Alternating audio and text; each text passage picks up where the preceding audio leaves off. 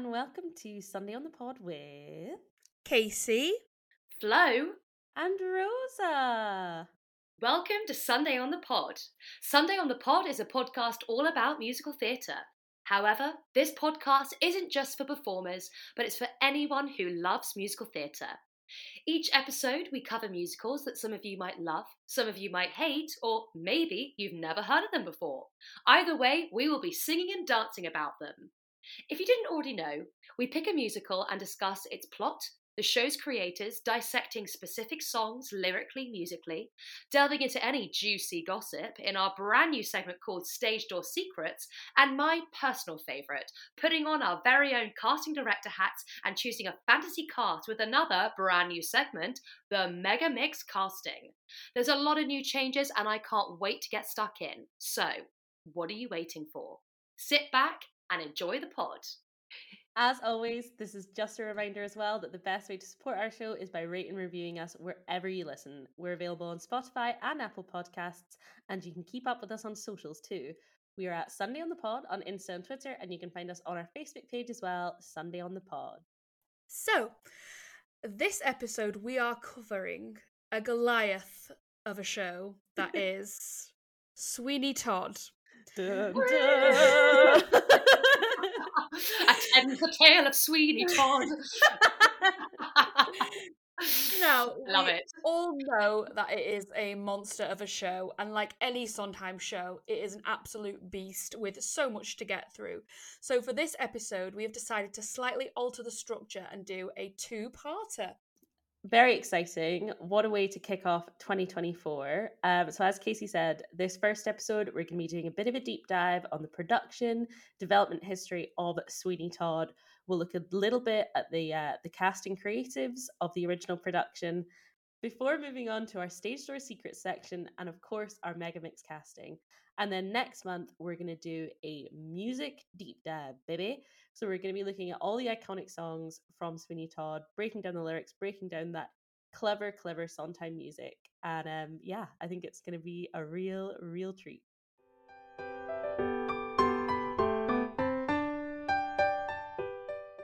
So, the musical Sweeney Todd was based on Christopher Bond's 1970s play Sweeney Todd, with music and lyrics by Stephen Sondheim and the book by Hugh Wheeler. They decided to turn it into a musical because Sondheim had said that he felt that the addition of music would greatly increase the size of the drama, transforming it into a completely different theatrical experience. So, the original production premiered on Broadway at the Uris Theatre on March 1st, 1979, and closed just over a year later on June the 29th, 1980, after a respectable run of 557 performances. The production was directed by Hal Prince, and the cast included Angela Lansbury as Mrs. Lovett, Len Cariou as Sweeney Todd, and Victor Garber as Anthony. And I never knew that Victor Garber was in the original cast of Sweeney Todd. No, me neither. I had no idea. He was, and I've got a bit of a confession. I think Victor Garber is so hot. even at his age now, I don't know what it is about that man, but I fancy him so much. He was weirdly really fit in Titanic, and I don't know why. Like, I don't know what it Constantly was. fit. Yeah, but then to be fair, if anyone's seen Legally Blonde, which we probably all have, he was slimy in he's that, such and I a was creep. like, Yeah, oh, Victor, no. See, no. in my head, I see Victor Garber as Daddy Warbucks in Annie. Have you ever seen the? Oh my god, yes. The Disney, because there's obviously the original film of Annie, but then there's like the Disney version in which he plays Daddy Warbucks. So yeah, I don't know. There's something about him, man. He's just 74 and he's still doing it for me. And also, if you want more Victor Garber content, watch the 1997 Cinderella that Whitney Houston actually produced. Oh my god, he's in that as well, which has got such a great cast. Actually, really, like, it's got Whitney Houston, Brandy, Victor Garber, Whoopi Goldberg, Bernadette Peters. Oh my god, of course he's in the Brandy Cinderella. Oh my god. Yeah, he plays the dad, does he? Yeah, he's the dad. Oh my god. Have you never seen that? No. And I love Whitney Houston. Brilliant. I'm obsessed with her. Okay. Brandy's I definitely need to watch amazing in that. it as well. She's so gorgeous in that film. They've put it on Disney Plus, but oh my god, it's my favourite version of Cinderella. And then I'd seen maybe like 2 days ago that they've actually put a reunion on. So like the 1997 Cinderella reunion. Oh my god. So I will be watching that. So cool. So yeah, Victor Garber as Anthony. Along with many other respectable names, the production was nominated for 9 Tony Awards and it won 8. Oh my god. I can Is that imagine as though. crazy I as mean, that? I can't. Yeah, I mean, actually, to be fair, my mum, she was telling me that she actually saw it on Broadway back in the day. She saw it like the original production, and I am so jealous. And she was like, I cannot tell you how good it was." Like she said, I can remember it even now. I can literally close my eyes, I can see it. It was that good. So I'm so jealous. But then, to be fair, I did see it with Imelda Staunton. So I'm kind of like, well, I mean, I've seen pretty. I really liked her as Mrs. Lovett. I really, really liked her as Mrs. Lovett. But it's weird though because some people have a mixed opinion of her, and I'm like, I will not say a bad word about her. She could read, the newspaper to me, and I'd be like, yep, keep Sorry. going. I Ever love since it. I saw her in Gypsy, I was just like, Oh, yeah, you're oh delightful. my god, sorry, such a detour. But have we all booked tickets for Hello Dolly yet? Oh, as in the screening? No, they're bringing. So they obviously got the Hello Dolly with Imelda Staunton. Oh yeah, Yeah. yeah. I mean, I'm not the biggest Hello Dolly girl. Ow! I know. Sorry. We'll do a trip out though. I think we should do like a Sunday on the Pod trip out, and Casey can scream at me until I like it. I do like it. I'm just like not the biggest Dolly head. Oh, we got told, this is why I have such beef with my university experience, because we got told at the start of 3rd year that a big possibility for our end of year show was Hello Dolly. And I was I know. I remember that. so ready. And then they were like, lol, joke, we're going to do Rock of Ages. Oh and then, god. But we didn't even end up doing that. We did Grease, which I don't know. They went all around the world with our shows, which was strange. But yeah, I haven't booked tickets yet for it because with going to shows in London, it's such a pain in like I'd have to pay for a hotel and travel down and things like that. So I mean, you yeah, are it's such always more than welcome to stay here as a slight aside to the podcast. Yeah, anyone at home, if you need someone to stay, just stay at Rose's.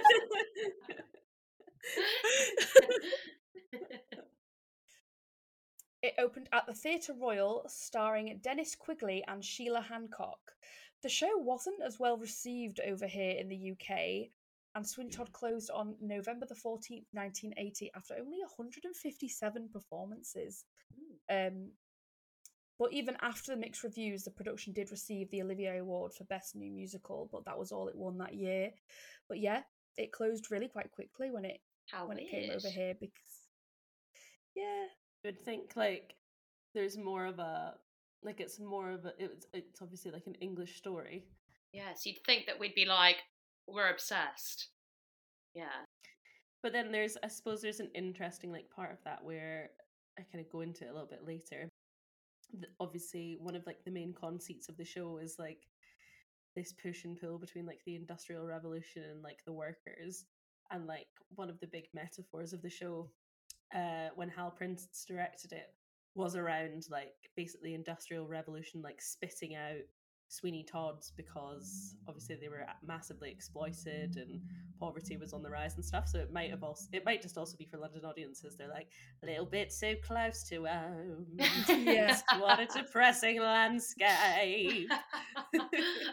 I've also think that it's quite edgy, isn't it? Well, I mean, not quite edgy. It's actually a very edgy musical, and I'm trying to think. But if I'm thinking like 1980, wasn't everyone a bit more like liberal and like into? I feel like this happens today with some musicals where like a brand new musical comes out, everyone's like, meh, but then like 10 years later they're like, oh my god, it's amazing, and you're like, it's been out for ages. So Yeah, I feel like that just sometimes happens with musicals.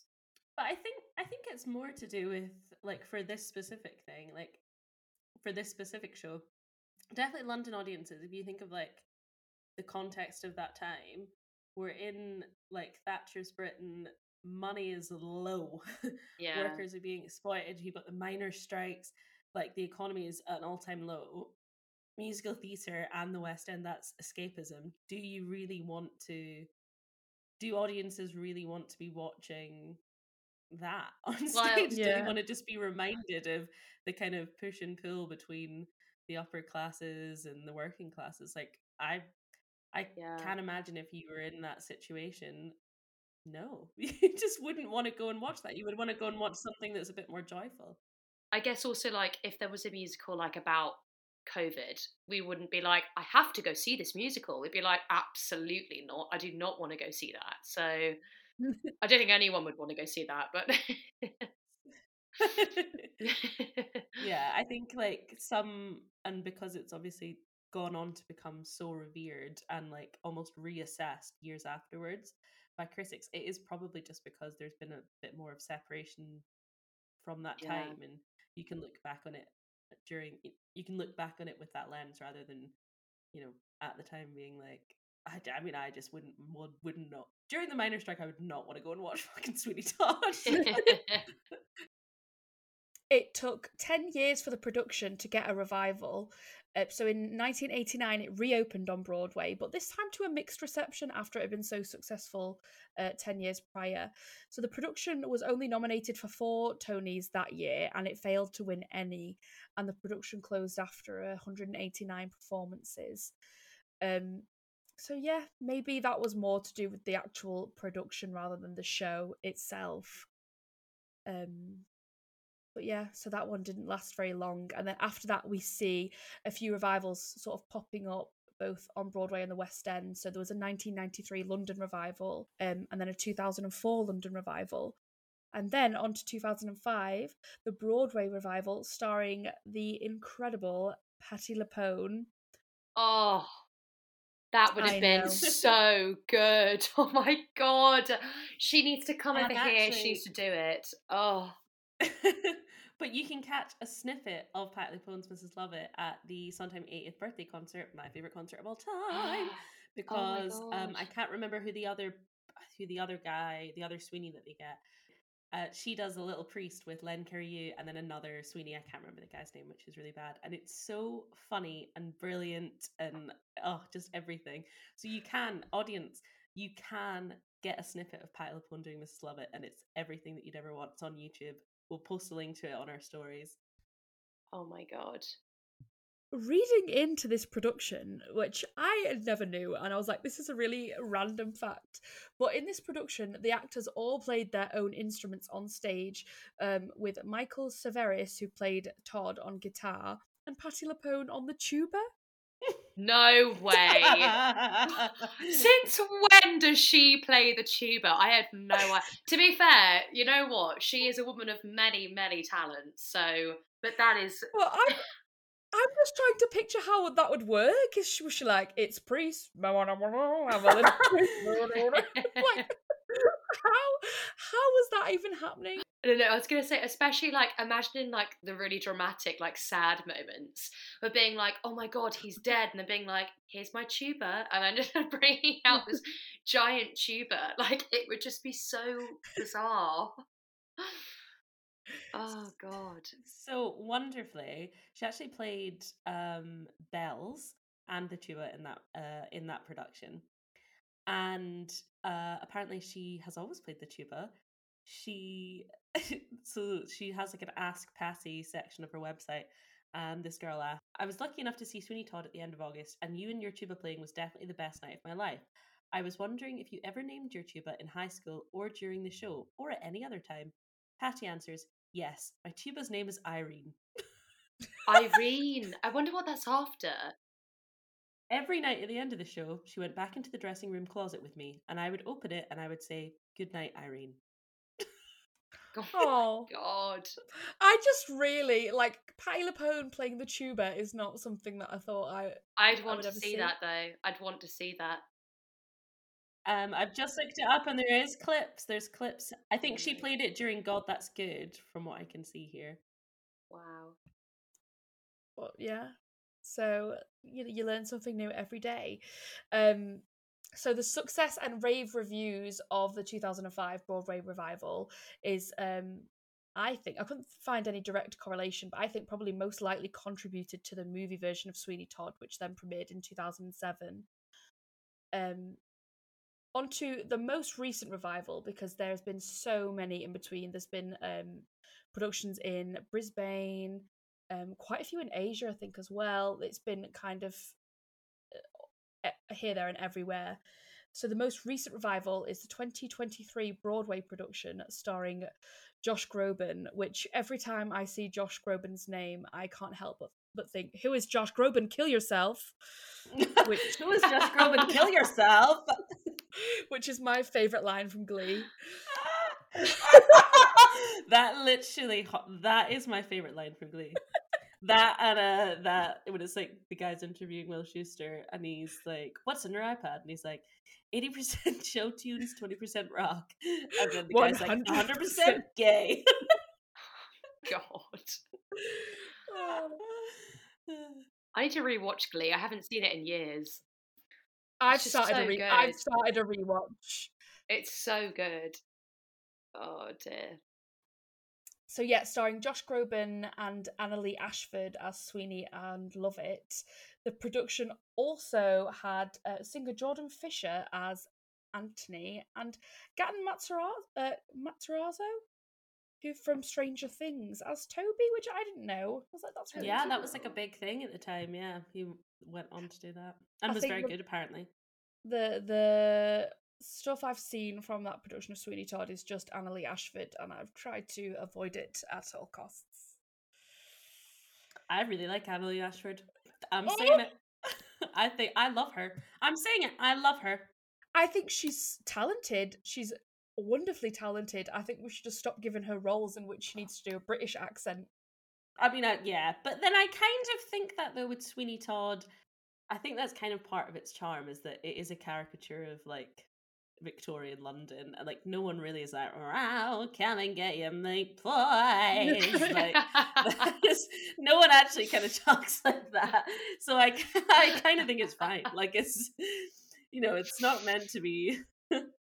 I can't with that. So this is why I love the opening song with like "Attend the Tale of Sweeney Todd." I love that because it's just so extra and so MT. Like it's just so MT. It's brilliant. Oh dear. So yeah, the current production is still running on Broadway and has been since February 14th, 2023, and is set to launch a North American tour in spring 2025. But like dates, cities, and cast have yet to be announced for that. But yeah, apparently it's going to go on a big, big tour around America.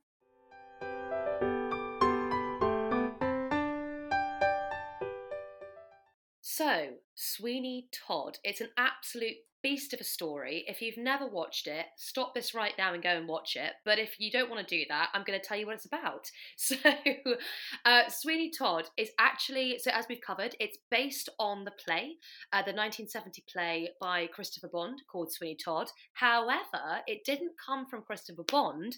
It came from the character of Sweeney Todd, which first appeared in a Victorian Penny Dreadful. Now, you're probably thinking, what the hell is a Penny Dreadful? Really, really good question. Because I was like, is that like a coin or something? Basically, a Penny Dreadful is popular fiction from the Victorian age, which cost a penny, hence why it's called Penny Dreadful. But I'm taking the reason why it's called dreadful is because the subject matter was usually something a bit disturbing, usually about detectives, criminals, supernatural stuff that's a bit more dark. Classic Victorian England, love. And this particular one, Sweeney Todd, is from it's from a Penny Dreadful called The String of Pearls. And it was published in a weekly magazine during the winter of either 1846 or 47. It's kind of unknown. Maybe you girls will know if it's 46 or 47, but it's kind of, that's what they said roughly. And this particular kind of story was set in 1785, and it featured the principal villain, Sweeney Todd, and it basically included all the plot that we have in our gorgeous, swanky musical that we're talking about right now. It had the murderous barber story, and then it was then obviously then turned into the play. And actually, fun fact, apparently it was turned into a play before the ending had been revealed in print. which I didn't know. How fascinating. Yeah, it's really interesting, isn't it? So yeah, and then it got created into this play, and I know that we mentioned earlier that Sondheim kind of mentioned that he wanted to add music because he felt it would kind of enhance it. But he went to go see the production, the play that was first put on at Stratford East in London, and he, quote, said, "It had a weight to it because Bond wrote certain characters in blank verse, which is obviously verse without rhyme. He also infused into it plot elements from Jacobean tragedies and The Count of Monte Cristo. He was able to take all these disparate elements that had been in existence rather dully for 100 or so years and make them into a first-rate play." That's basically what Sondheim said. And I can so see those Jacobean references because there is so many moments where you're like, oh my God.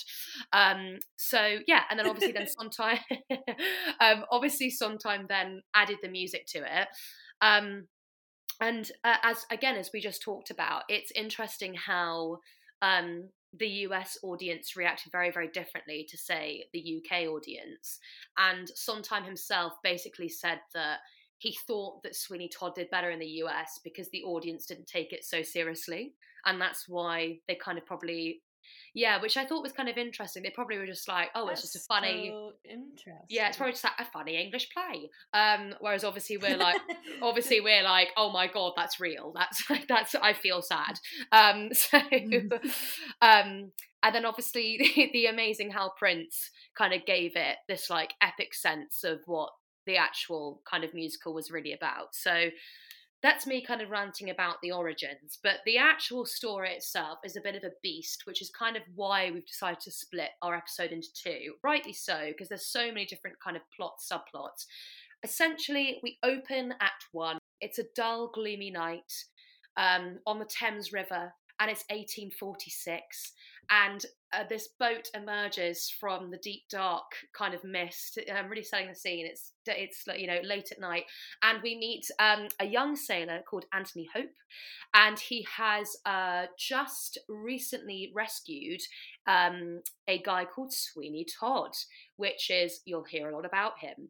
And Todd basically tells him about his past, how he used to be this naive barber, and how this corrupt judge basically lusted after his wife Joanne, and the judge sent him away for basically doing nothing. He didn't do a crime, but because the judge wanted Joanne, he sent him away. And I think it was probably Australia, if I'm thinking correctly, like historically where they used to send prisoners. It was usually on a boat to Australia, right? And this is them basically re-entering London. And there's a fantastic song where he, the beginning of the song, where he has like this bit where he's like, the world is full of shit and it's London. Like he kind of like basically tells the audience, or he thinks of London and he hates London basically. There's a hole in the world like a great black pit, and it's filled with people who are filled with shit, and the vermin of the world inhabit it. London. Probably one of my favourite lines, but I mean, there's so many different favourite lines in this musical. Okay, so then they get off the boat, and we get transported to Fleet Street, where we see this kind of pie shop, and we meet Mrs. Lovett, who basically talks about the fact that there's a scarcity of meat, and that she serves the worst pies in London. And Todd basically asks about the apartment upstairs, which we learn is where he used to live with his wife, Lucy. Sorry, I called her Joanne earlier. It's Lucy is the name of his wife. And she kind of talks about this previous tenant called Benjamin Barker. And then she's like, hang on a minute, Sweeney, you're Benjamin Barker. And he's like, yeah, I am, but I now go by Sweeney Todd. And she kind of shows that she's kept all of his razors from when he used to be a barber. So that kind of sets the scene of their relationship. We then hear more a little bit about Lucy, his wife, and he kind of asks, like, is Lucy still alive? Because I think Sweeney at this point still thinks that Lucy, his wife, is still alive. And Mrs. Lovett is like, no, she poisoned herself and she died. So they kind of, that's how they leave that.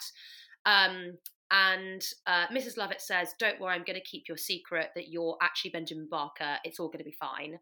And we learn that Sweeney Todd is basically going to seek revenge on the judge because the judge was the one who basically stole his wife away from him and made him go to Australia. Anyway, remember that fancy sailor that we met on the ship? This kind of then moves to the plot of Anthony, and we see Anthony walking around London town, and he hears this very gorgeous singing from the window.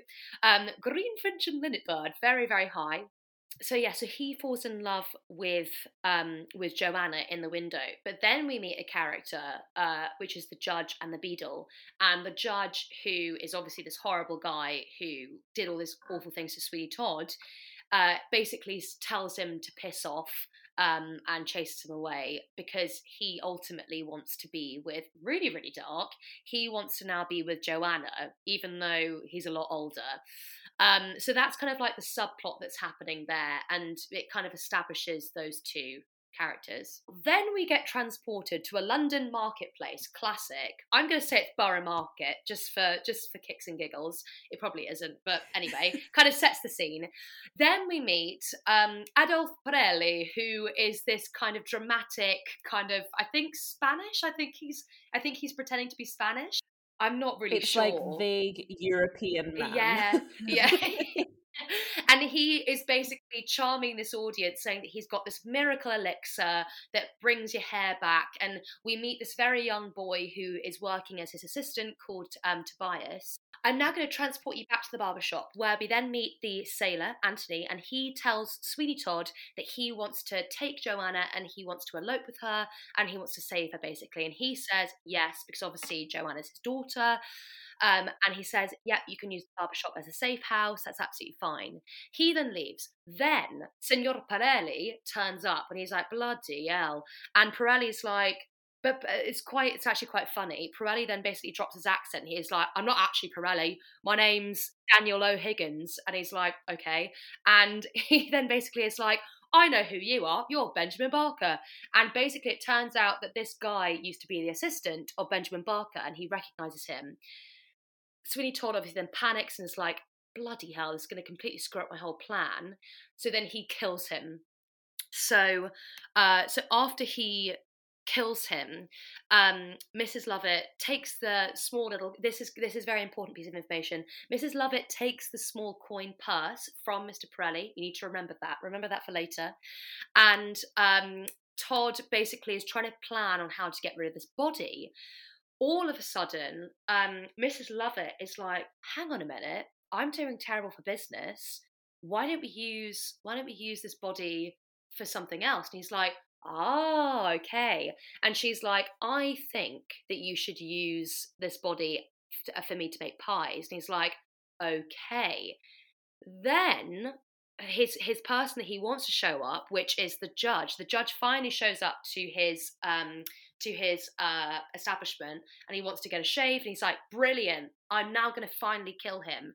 They come down, they have the whole kind of conversation about pretty women. It's a bit of a creepy song, and then all of a sudden Anthony, the sailor, shows up and he's like, I'm going to steal Joanna. And he's like, bloody hell. And the judge is like, no, you're not. And the judge storms off. And Sweeney Todd's like, what the fuck? I mean, I literally had him and now I can't kill him. And then Mrs. Lovett comes up. He's like, what's going on? What's all the commotion? She's like, calm down, Sweeney. We've got time. We've got time. We'll find another way to get him back. And then they basically establish that what they're going to do is they're going to set up a barbershop above the pie shop where they're going to murder people, because Sweeney Todd is basically, at this point, he's like, everyone in London is full of shit and everyone deserves to die. And he basically establishes that he's going to set up this barbershop chair that retracts backwards, and she can then use the bodies to make meat pies, and he can basically get his revenge. End of Act 1. So that is a lot. I know people at home are probably like, Flo, that's a lot to take on. But those are basically all the main characters that we've established. Opening Act 2. Dun, dun, dun. So, opening of Act 2, a couple of months later, Mrs. Lovett's Pie Shop is an absolute boom of a success. Everyone loves her pies. We then learn that Joanna, who basically So after the judge finds out that Joanna wants to run away to fall in love with Anthony, the judge gets really upset and he takes her to a lunatic asylum and is basically like, until you realise how good you've got it, I'm going to keep you here. So she's locked away, and Anthony finds her and is basically like, I'll steal you. He has a whole moment again where he sings about Joanna as like, I'll save you, basically. And Todd gives him hair shavings from the barbershop and is like, go in as a wig maker, go in as disguised as a wig maker to this asylum and see if you can save her that way. So Sweeney Todd has just sent Anthony to the asylum with these bits of hair disguised as a wig maker. But what Sweeney also does is he sends a letter to the judge telling him of the plan that Anthony is doing to save Joanna in order to get the judge back to the barbershop, basically to kill him. Meanwhile, Tobias, who's working at the pie shop, he discovers a finger or a fingernail or something in the pie. And he obviously is like, oh my God, freaks out, runs to Mrs. Lovett, who's kind of become like his mum figure now. And they have a whole moment where he's like, I think there's something darker going on with Mr. Todd. And obviously because Mrs. Lovett's in on it, she's like, there's nothing going on. And then she's like, look, here's a shiny new coin. Why don't you go get yourself something nice? And he's like, hang on a minute, that's Senora Pirelli's purse. See, this is why I said listen to earlier. So the purse comes back and he's like, oh my God, that proves it. And then she's like, no, this is nothing. You need to calm down. Obviously at that point, Mrs. Lovett's like, damn it, he knows what we're up to. So she then tells Todd, like, we need to get rid of Tobias because he's gonna basically scarper the whole plan. But then Tobias flees to the sewers, to basically in hiding. Meanwhile, going back to the sexy sailor, Anthony arrives at the asylum to rescue Joanna, but then Joanna recognises him and exposes the whole plan. Anthony draws a pistol to save him and cannot bring himself to basically shoot the main lady in charge of the asylum, but then Joanna does instead, and then they flee, basically. The judge and the beadle get to the barbershop. The beadle goes up first, the beadle is then killed, and Mrs. Lovett is basically distracting the judge. The judge then goes upstairs to be like, what's going on? And he starts having a shave, and literally at the last minute, he's like, hang on a minute, you're Benjamin Barker? And he's like, I am! And then kills him. So he basically kills the beadle, kills the judge, it's all going great. We meet this beggar woman, right, in Act 1. And she is, from the very beginning, is like, mischief, like she knows there's something dark going on in there. And she somehow gets into like the underground pie bit and confronts Sweeney and is like, I know what you're doing, I'm going to tell everyone. And basically to get rid of her, he kills her.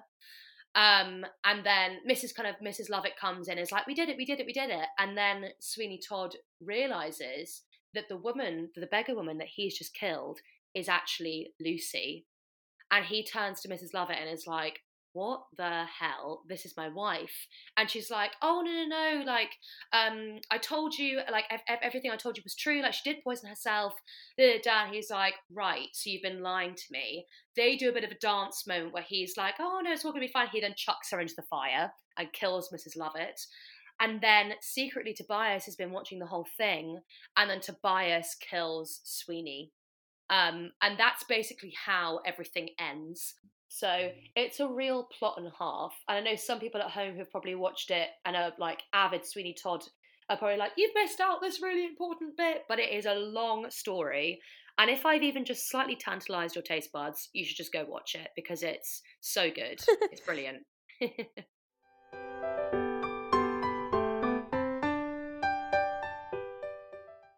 So moving on to the casts and creatives then.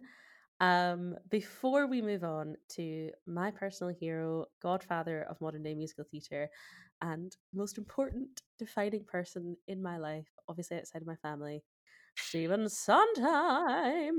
Obviously outside my family. Yeah, sorry, love you, mum and dad.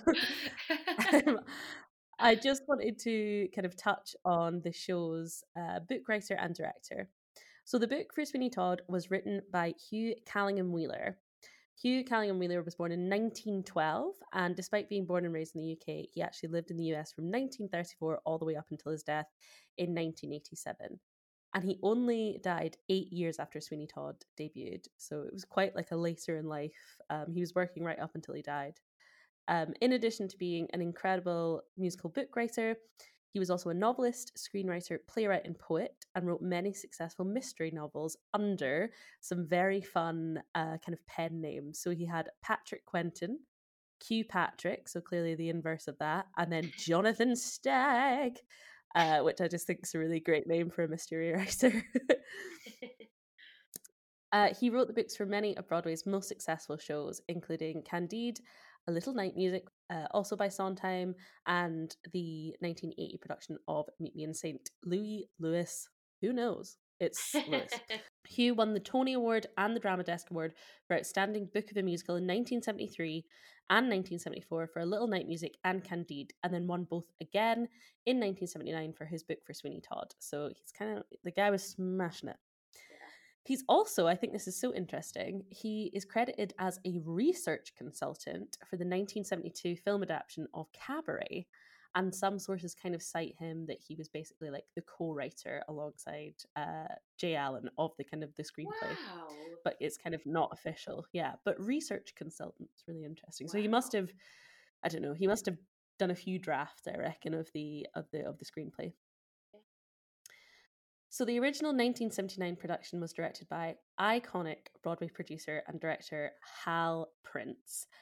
If you know musicals, you know Hal Prince. He basically produced or directed every single successful show from about 1940 all the way through. I think his last the last show that he directed was in 2015, only 4 years before he died. So again, someone he was putting in a shift.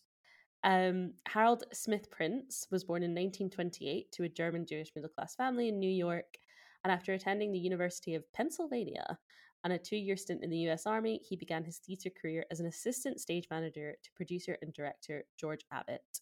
So he first kind of dabbled in producing. This was his first producing gig, FYI, co-producing gig, The Pajama Game, which won the 1955 Tony Award for Best Musical, and his career just kind of shot off from there. So it would take too much to go through every single show that Hal Prince worked on because he basically worked on them all. But throughout his kind of long and expansive career, he won a whopping 21 Tony Awards, including 8 for directing, 8 for producing the year's best musical, 2 as best producer of a musical, and 3 kind of special awards. His credits include producing the musicals The Pajama Game, Damn Yankees, West Side Story, A Funny Thing Happened on the Way to the Forum, Fiddler on the Roof, and Side by Side, and directing, and in most cases also producing, She Loves Me, Cabaret, Company, Follies, A Little Night Music, Candide, Pacific Overtures, Evita, Merrily We Roll Along, Phantom of the Opera, Kiss of the Spider-Woman, and The Seminole Parade. Just a few. The hell? That is literally like all our musical theatre books, like in one bookshelf. He's done. Like, what the hell? Oh my god! Hal Prince is the defining voice in theatre of the musical theatre of the last 100 years. Yeah. So his work is renowned for elevating musical theatre as an art form and bringing really serious subject matter into the genre through his work. So this is a really great quote from composer and lyricist Jason Robert Brown, and he said, "More than anything else, when I think about Hal, I think about his belief in theatre. He believed in what it could do. He thought a lot about the world and the political systems and emotional support systems in it. He was very much a political artist." On the day that he died, 16th of December 2019, all the marquee lights in Broadway's theatres were dimmed to pay honour to him. And really interestingly, he frequented with Sondheim for years. They had a 20-year gap, I think, after the failure of Merrily, where they broke apart, but they still remained friends. But they had he basically produced and directed all of Sondheim's shows up until then. And when Sondheim originally brought him Sweeney Todd to direct, Hal wasn't interested. He said that the structure wasn't experimental enough. But the thing that kind of made him come on board was when he tapped into what he believed the fundamental metaphor of the show was. And that was a critique of the Industrial Revolution and its impact on working class men. So Sondheim is quoted as saying, "Hal's metaphor is that the factory turns out Sweeney Todds. It turns out soulless, defeated, hopeless people. That's what the play is about to him. Sweeney Todd is a product of that age. But really interestingly, Sondheim himself actually disagreed with this.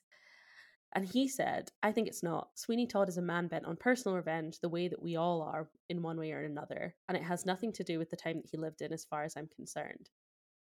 It's these two juxtaposing drivers within the original show that made it a success. Sondheim himself just sees the personal story, he just sees the emotion, the driver for revenge, and Halprin sees the kind of wider political, cultural context of the times. So, we arrive properly for the very first time on this podcast to Mr. Stephen Joshua Sondheim.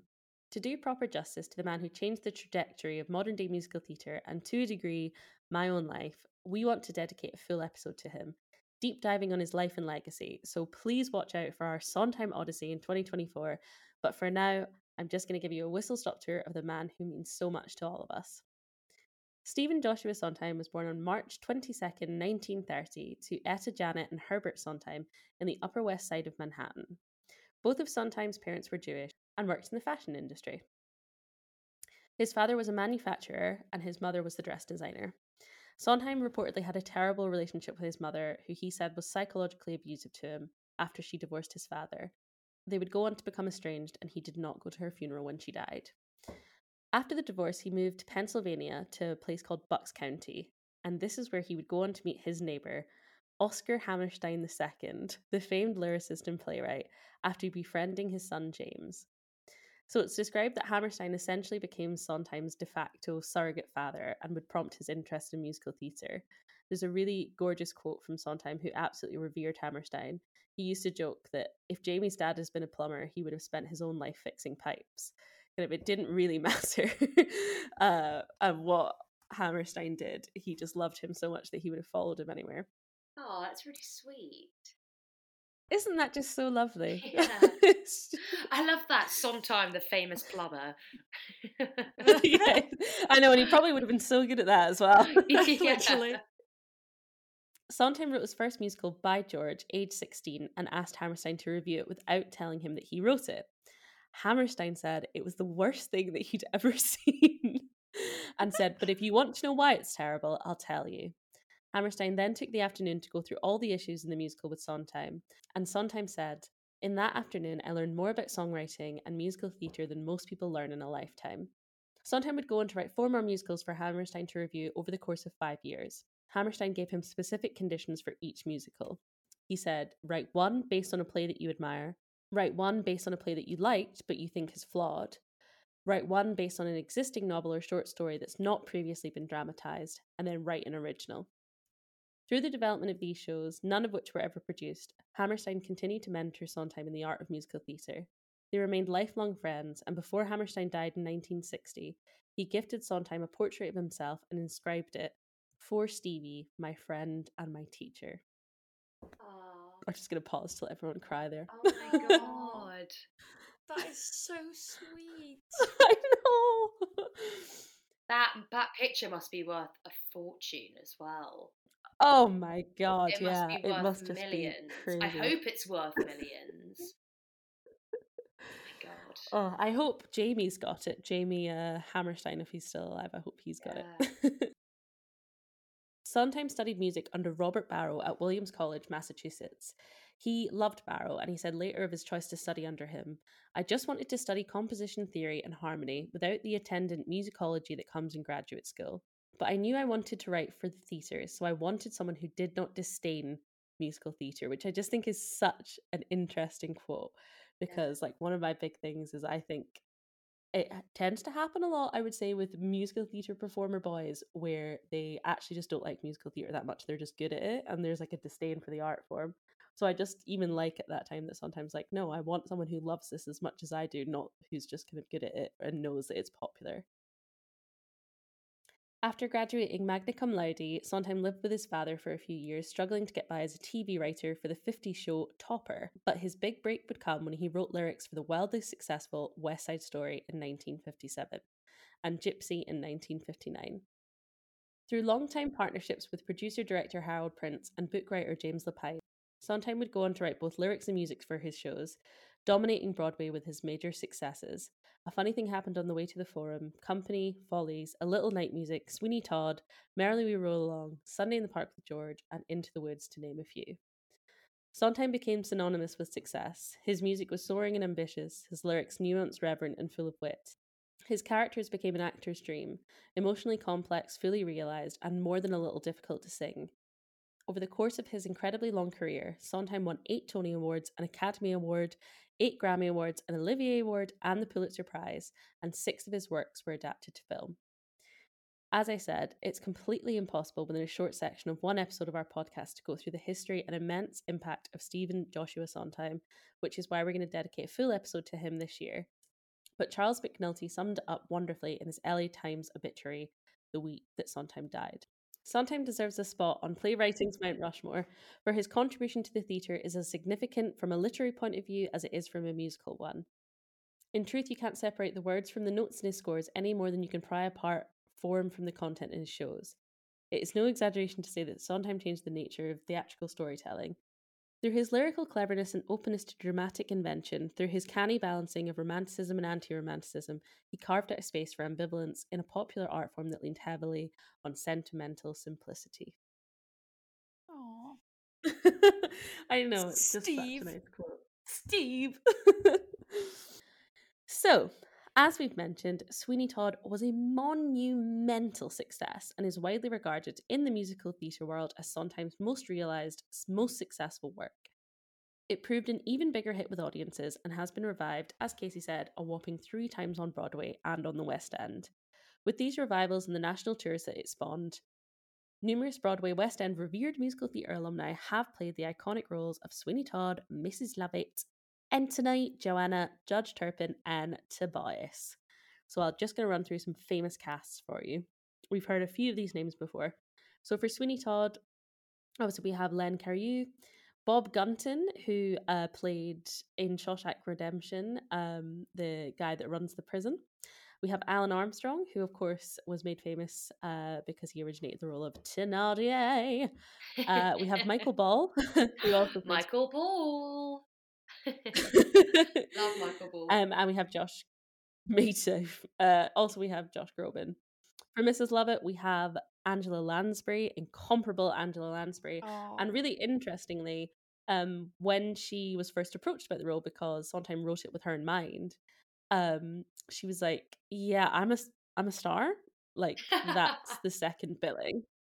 Like, sorry, I'm a star. It's not." What did she say? She said it's not Mrs. Lovett, the demon barber. Yeah. Street.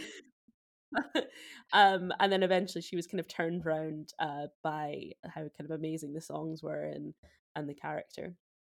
We have Beth Fowler, who also played Mrs. Lovett, and she is, if you remember Orange Is the New Black, she played the nun that was in prison. Oh, my God, of really? course she Yeah. did. Oh my God, that's crazy. There's a whole slew of famous stars who played Mrs. Lovett. We also have Christine Baranski, Patti LuPone, of course, Imelda Staunton, and Annalie Ashford. Oh my God, I love Christine Baranski. She's What an a icon. good role for her. I never knew that. What Yeah. production was she in?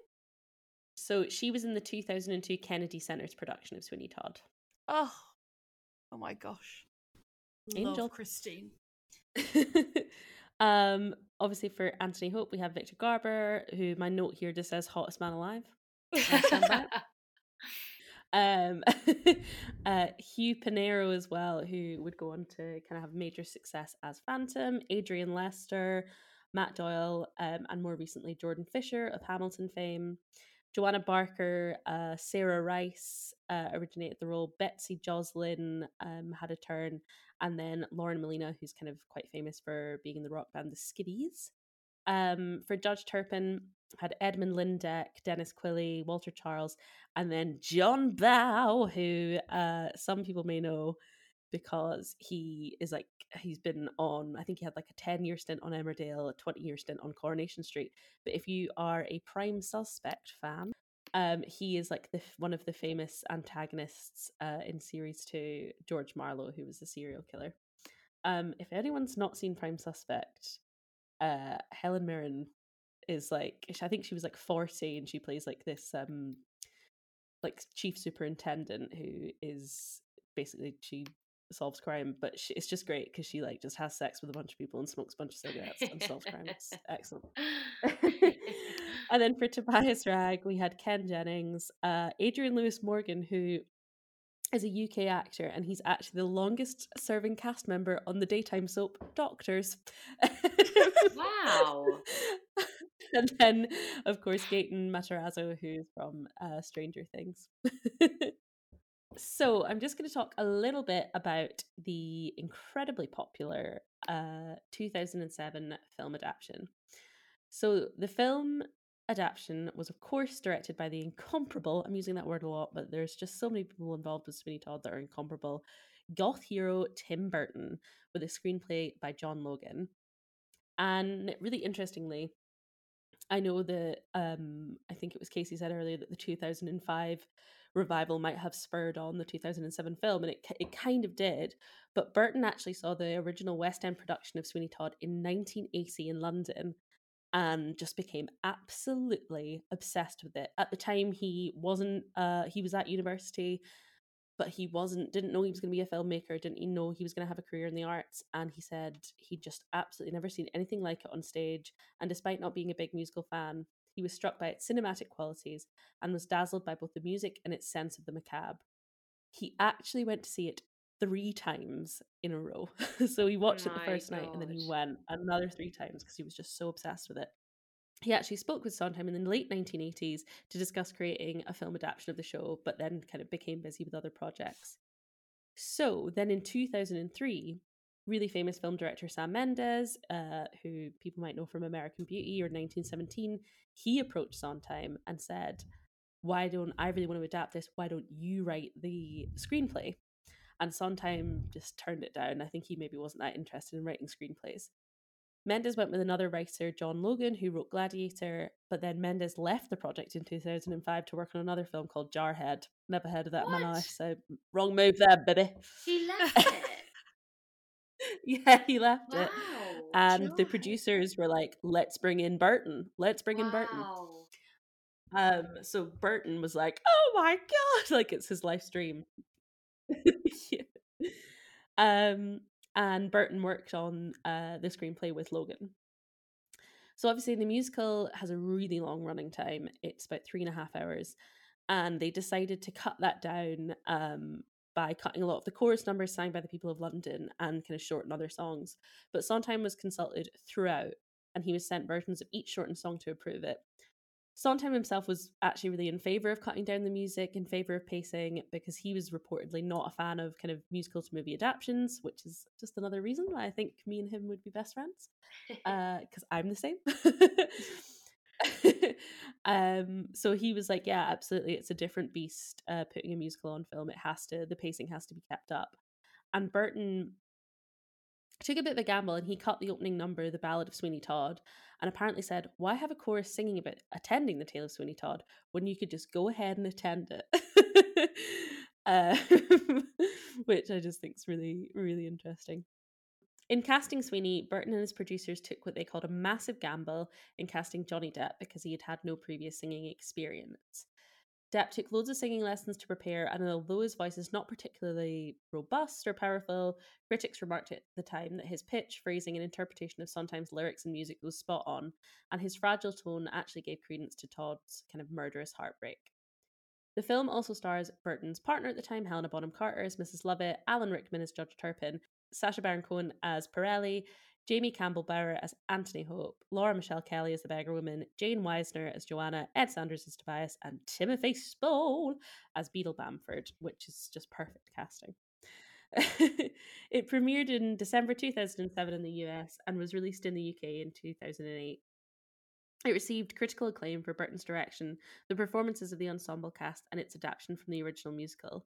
It made a whopping 153 million against a budget of 50 million and has gone on to be regarded as one of the greatest film musical adaptations of all time.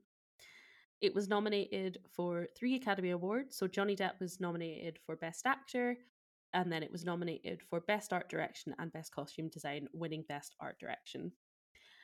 Now, this is topical, ladies. What I found really interesting when researching this was the film's marketing strategy. Basically, they did what the recent Mean Girls musical did, and they just cut all of the music from the trailer. So they didn't include much of the score or any of the music. And actually, what happened was, because the trailer didn't really allude to the fact that it was a musical, loads of film goers in the UK went not understanding it was a musical, and then many walked out of the film. Some even complained to the Advertisement Standards Authority, and said that it was kind of misleading. What? So Well, I you have walked out?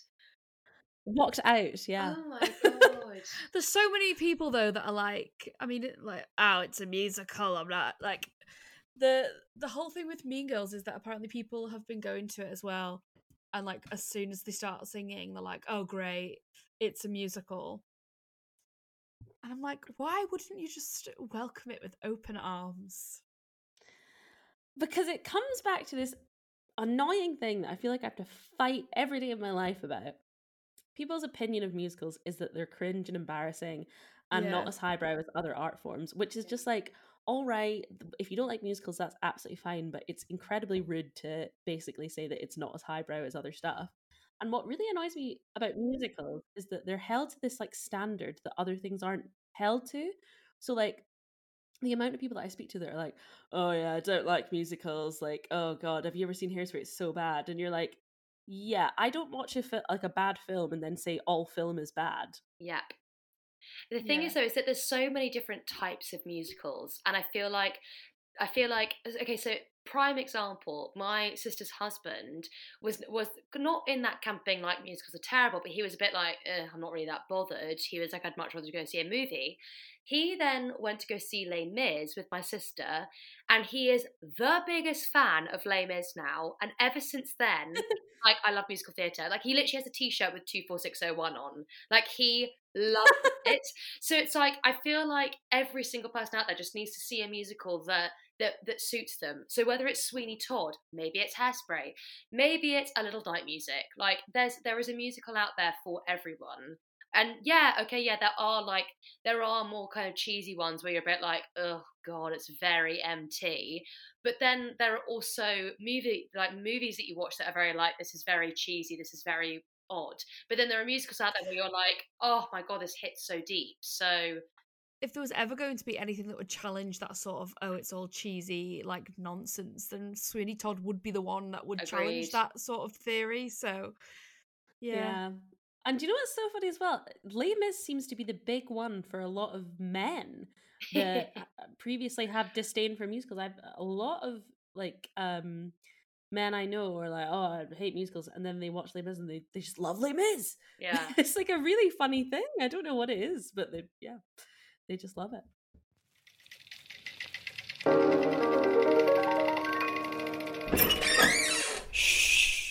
So we've touched upon that Sondheim apparently wasn't thrilled about the movie adaptation at first, and after Tim Burton pleaded with him, he agreed if he could maintain casting decisions.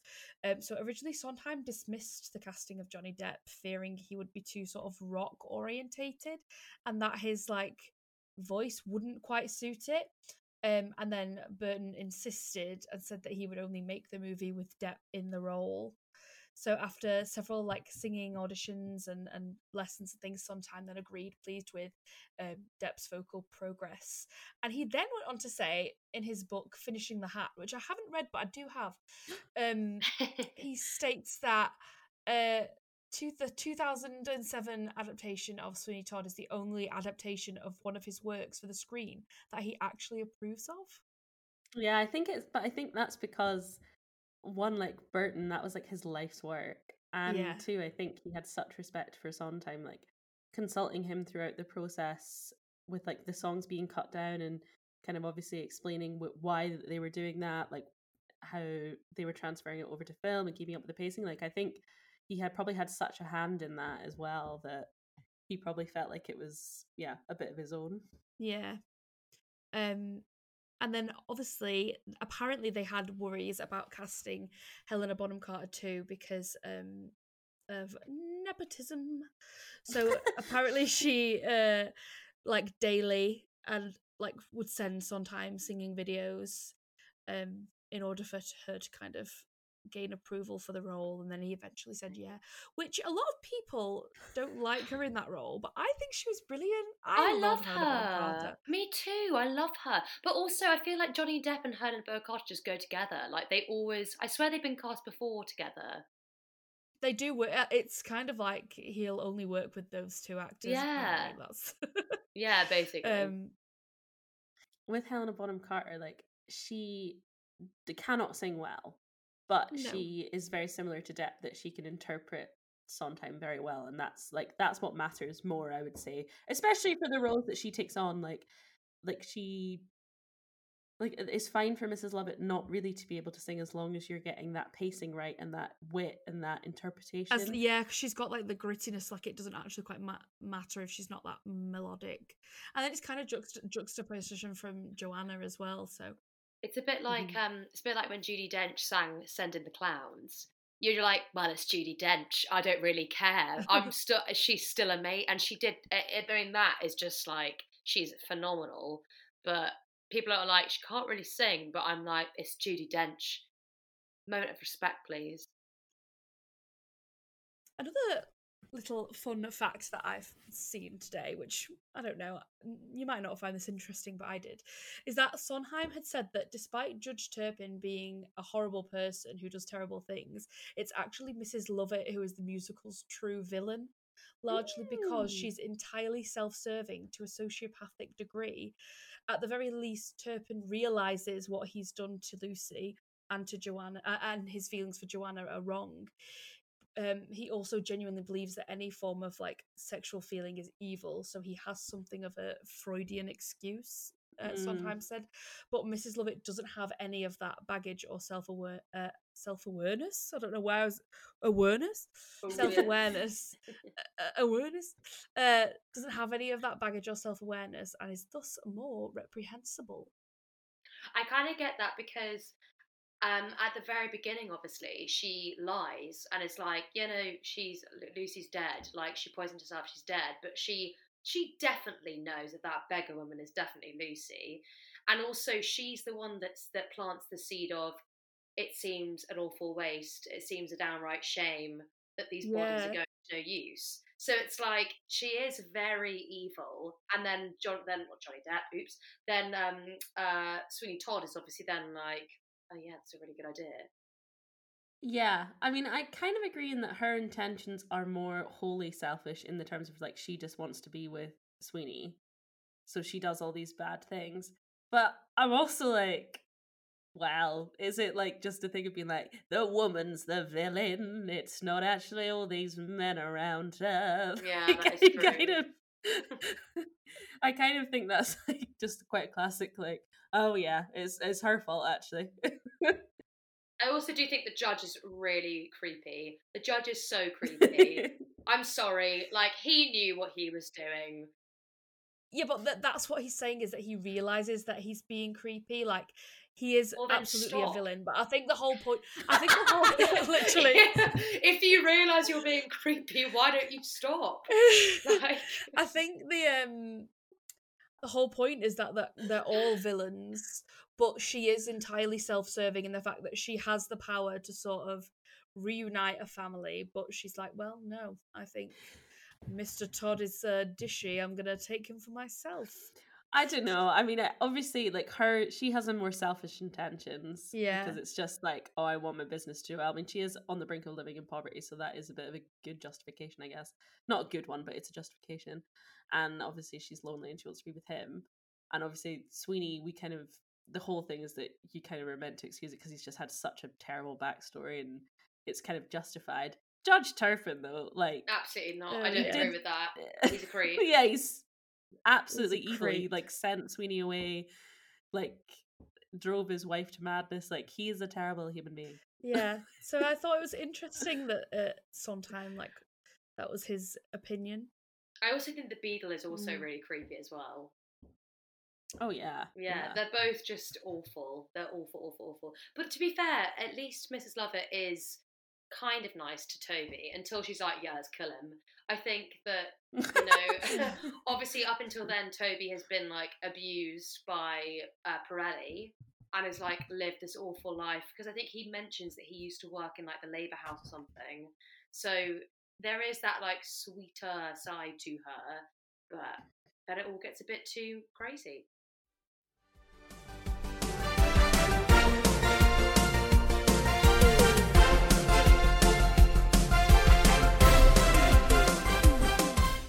Now, this next bit I'm so excited about, because we have the chance to do our very own fantasy casting using our Mega Mix, Mega Switch casting.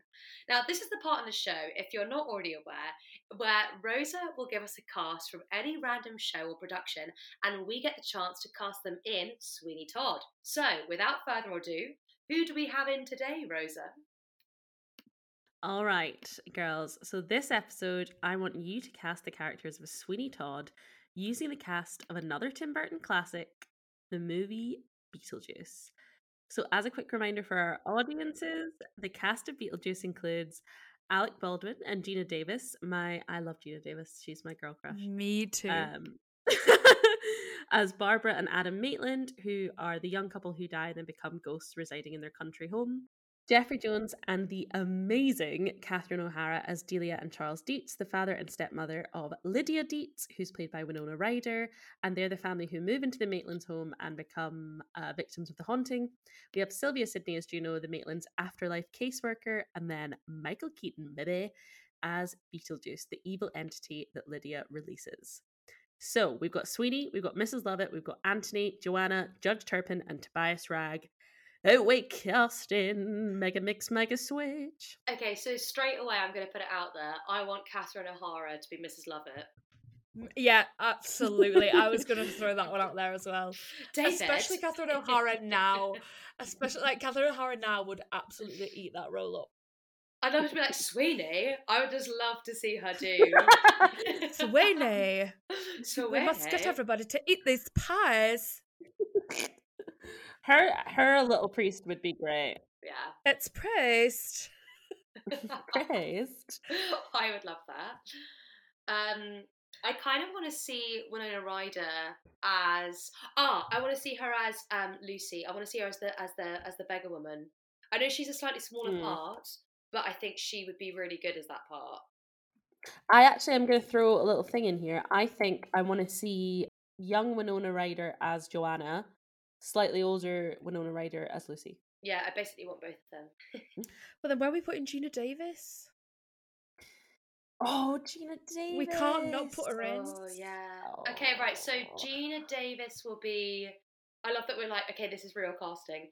Gina Davis will be Lucy, and then Winona Ryder will be Joanna. Okay, yeah. I can see that. I'm going to say that young Alec Baldwin, I just want to put that in there, would probably be quite good as Anthony Hope. Yeah. That was literally what I was about to say. Yeah, definitely like literally like as Alec Baldwin in Beetlejuice, that sort of like he was quite twinky, wasn't he? In Beetlejuice, so twinky, so funny. And I think it just makes sense to put Michael Keaton as Sweeney, right? Yeah, 100%. I mean, this is very easy to cast. This is too easy. And then I think Jeffrey Jones should be. I think he could either be the Beadle or the Judge. One of those two. I would put him as the Judge. As a Judge. Just because he is actually a creep in real life. That is very true, actually. Yeah, so fits the role rather well. Oh god. And then, do you know who'd be great? I can't remember the actor's name, but the guy who plays Otho as the Beadle. Glenn Shaddix. Yes, that's really good. Okay. Yeah. And then we need a Tobias. And Pirelli, don't we?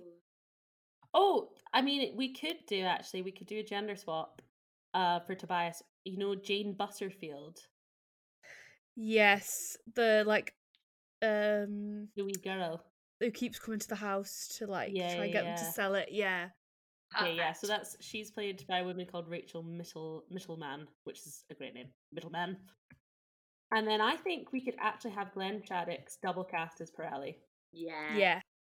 We have Michael Keaton as Sweeney Todd, Mrs. Lovett, played by Catherine O'Hara, Alec Baldwin taking on the role of Anthony Hope, Winona Ryder playing Joanna Barker, Jeffrey Jones as Judge Turpin, Rachel Mittelman as Tobias Ragg, Gina Davis as Lucy / the Beggar Woman, and then Glenn Chaddock's double cast as the Beadle and Pirelli. I think that's pretty good. I go see that production. Burton, get on it, bibs. Let's do it.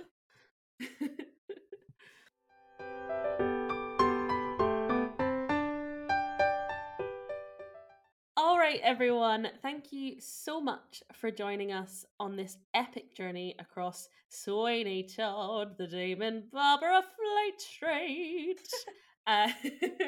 We've really enjoyed taking you through a little bit about Sondheim, Hal Prince, Victorian obsession with true crime, Penny Dreadfuls, and our kind of shared love of Michael Keaton. It's been a pretty fantastic episode. We're really excited next month to bring you a bit more of a deep dive on the music. Watch out for that. I think it is going to be one of our hardest episodes yet, but it'll be really, really exciting. As always, please keep up with us on socials, engage with us, let us know what you want us to cover. And yeah, I think we're just so excited to bring 2024 season Sunday on the Pod to you this year. And just like that, we've been Worst Pies in London.